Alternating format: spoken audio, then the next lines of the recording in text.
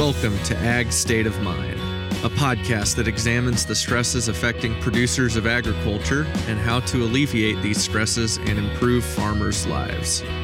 In this podcast, we discuss openly the mental health crisis that is occurring in the agricultural community and what we can do to help turn it around.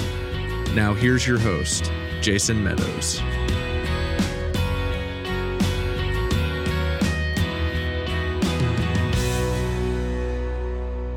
Greetings and welcome to this episode of the Ag State of Mind podcast, a proud member of the Global Ag Network. I'm your host, Jason Meadows, and today, as you can see, if you're watching this on audio, I'm coming to you from my newly remodeled office and studio.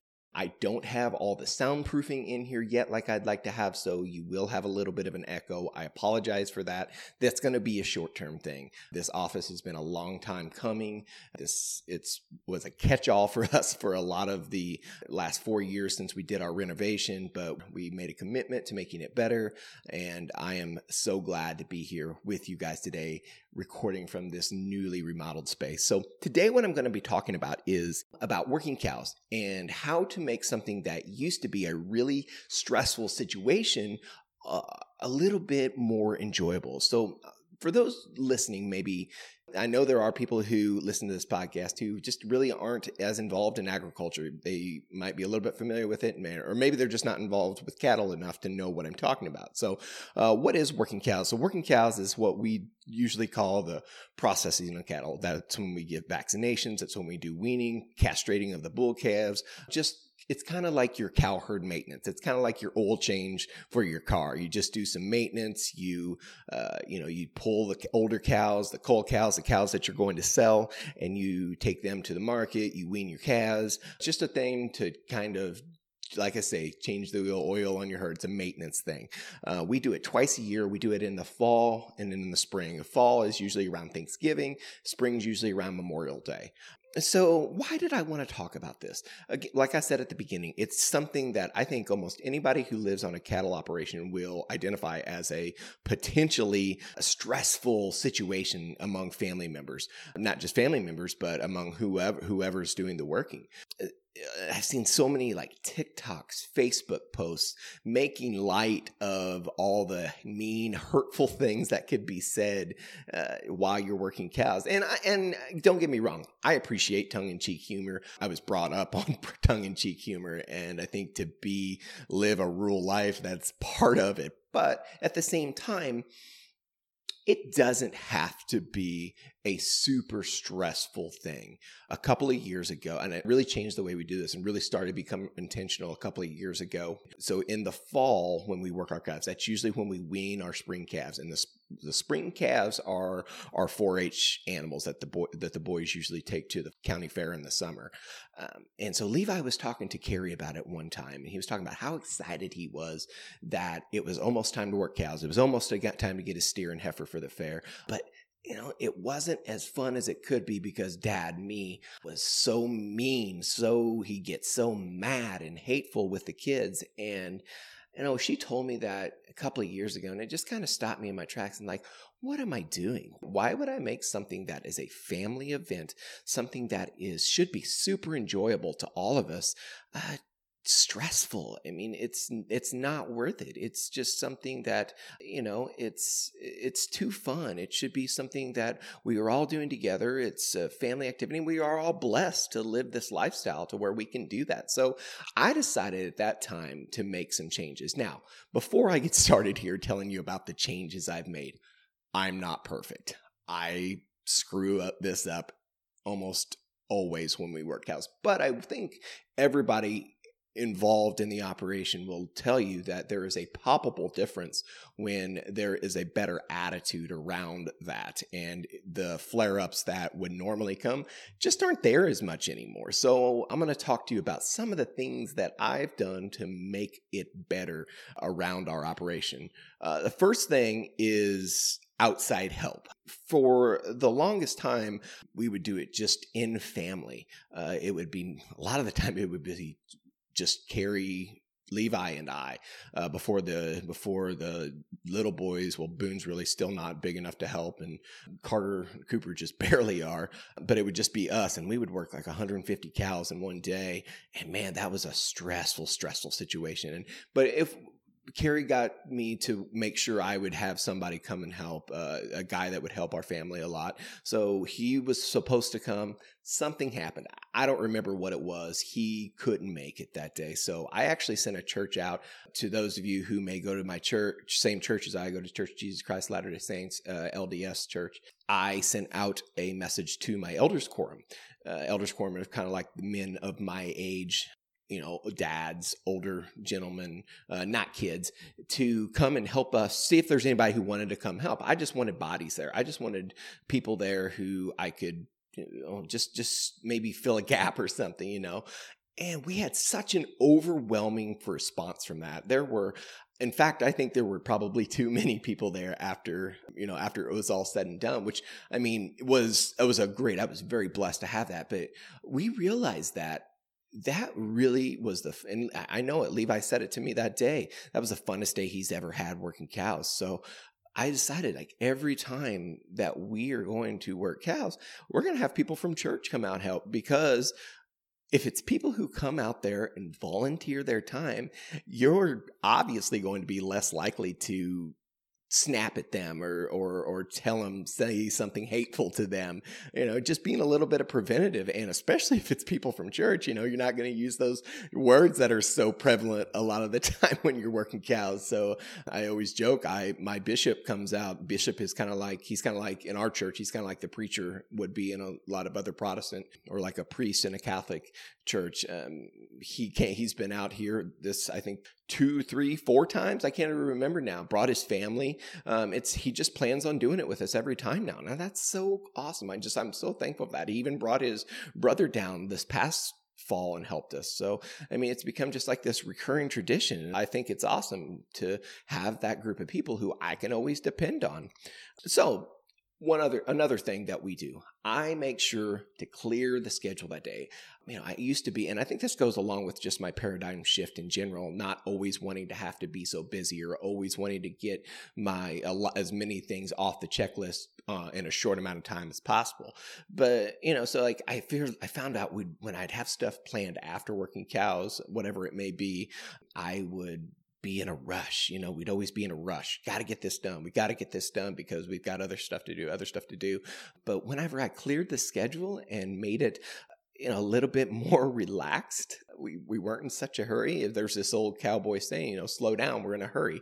And that's exactly how it turned out. We ended up actually probably getting done faster than we would than when we were in a hurry. And that's another blessing to this operation, to this family that we had, is that we were able to clear the schedule, make that our priority that day. This part, probably a lot of you will find hilarious and at least a little bit comical. Carrie doesn't help working cows anymore. She for the longest time, we've been married. This year will be 12 years, and she helped me work cows for the first 8 or 9 years of the marriage. But we found out that, we would fight. We would fight when we worked cows. And I think that's pretty common among a lot of cattle families, is that the spouses fight. And, a person who's in charge, who's me, a lot of times it's the man. He probably will say some things to his wife that don't need to be said and are said in the heat of the moment. And he's mad. And, Carrie, we decided that there's no reason. If I can have all these people come and help, and I have the boys helping, there's no reason for her to be out in there and it'd be easy for me to just shoot off at her. Now, that's not to say she doesn't help in some form. She absolutely helps, and probably in more integral ways than she was before. If I need some extra vaccine, she goes to the farm store and gets that. She either makes everybody lunch, or she goes and gets pizza and brings it back for everybody to have on the tailgates of our truck. She watches kids for people who come over and help. So she's serving in a way that is, to me, even more valuable than it would be for her to actually be in there doing the hands-on things. Now, she does do that. We have some small operations, some small times working cows where it's not a big group. She will help, and she'll just be down there, especially when we're dealing with some of our pet cows. I call them pet cows, ones that were former show cows that we still have around here. She likes to mess with them. She loves to go out and check the heifers when it's time for calving. Working cows, it's just not her thing. And I'm blessed that we both realize that, and we've moved past that, and we understand that it's okay for her not to help in that capacity. And so this last thing here is something that I don't want to say that I was embarrassed that it wasn't as good as it used to be, but maybe I was. And it's okay, because I've improved on that. And that's stockmanship. Taking your time, understanding the cattle, not trying to force them to do the things that aren't necessarily comfortable for them. That is super important when you are handling cattle, especially in tight quarters. Stressed cattle don't do the things that you want them to do. They get nervous. They're just like humans. They get nervous. And when they get nervous, they make terrible decisions. That's when they bust a gate or get their foot through a fence and break a leg or something like that. So whenever you're being more calm, and this goes back to not being in a hurry when we were talking about earlier about not scheduling anything else, when we go in and we're trying to be more mindful, more intentional, have better stockmanship, try to understand what the natural flow of cattle is, that's made it so much easier on our operation. And those are the few things that I could really could highlight that have really helped us. But I put this message out to my private Facebook page. If you want to become a part of that, find us on Ag State of Mind on Facebook. Click join on that. Glad to have you. It's a great community where we're doing a lot of learning, a lot of more in-depth talk. In fact, these videos from these Beef Tips podcasts, they are going to be exclusively there very soon. So a few things. Daniel Hayes, my buddy Daniel Hayes from South Carolina, he says that his family always has a prayer beforehand. And, that's something we don't do it the day of. We always do it the night before, though. Plan for everything to go smooth, for us to be patient, for the cattle to cooperate. Having a prayer, having the Spirit with us, that is absolutely essential to what we do as well. Good facilities. This is something, a good facility. I had a number of people in the group say this. It can make all the difference in the world. However, if you can have the top dollar best facility in the world, it's not going to make up for poor stockmanship. So I just always want everyone to be mindful of that. Stockmanship is key, and then the facilities come later. I shouldn't say they come later. They're always a great investment, but they work synergistically. You can't cover up poor stockmanship with good facilities. And really, other things people talked about are things I talked about, becoming more mindful of stockmanship, trying to emulate what the cattle are really trying to do instead of forcing them into doing something, and just really slow down, enjoy the process. It's a fun thing. It can be a fun thing. It's going to be stressful sometimes. And, like I said at the beginning, I screw up. I'm not perfect at doing this, but I think everyone involved here will tell you that I am so much better than I was, 4 or 5 years ago, just because I'm making these small little adjustments. And I think this is applicable to everybody, no matter if you're not working cows or not. If you're just in any sort of stressful situation, these are all things that slowing down, not being in such a hurry, being more mindful, trying to surround yourself with the kind of people that are going to help you do a good job. This is applicable lessons, not just in agriculture, but in life in general. So I feel like this podcast kind of transcends agriculture and transcends working cows. So I am very appreciative of you guys tuning in here today.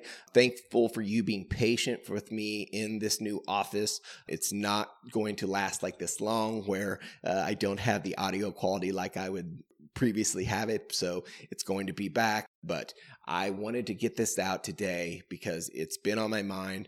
I'm really excited, and something I want to talk about right here at the end. And this is going to be a little bit of a preview of something that's going to come in the next week or two. If you follow along on Facebook, Instagram, TikTok, I had an animal rights activist find my page on Instagram and say some just really, really nasty things about me. And, I think I dealt with it probably better, as good as I could have, and probably better for sure than I would have when I first started this journey. So it kind of started a little bit of a fire in me, and I'm going to talk to my friend Marky Hagman, who has been on the podcast before, Girls Eat Beef Too, on all across social media. And she and I are going to sit down and talk to just kind of map out what it's like to go through that sort of situation when you have an animal activist attack you online and say some nasty things, and what the proper course of action in that is. So appreciate you guys always listening here. Screenshot this, tell your friends about it. If you're viewing this online, share it with your friends. Let them know about the Ag State of Mind podcast, because we want to reach as many people as possible and fulfill our mission of making rural America healthy again. So appreciate your time. See you next time. Thanks for listening to Ag State of Mind. We hope this episode has encouraged you. Be sure to follow us on Twitter, Facebook, and Instagram at Ag State of Mind. And don't forget to subscribe to this podcast on Apple Podcasts, Stitcher, or Spotify so you never miss an episode. See you next week.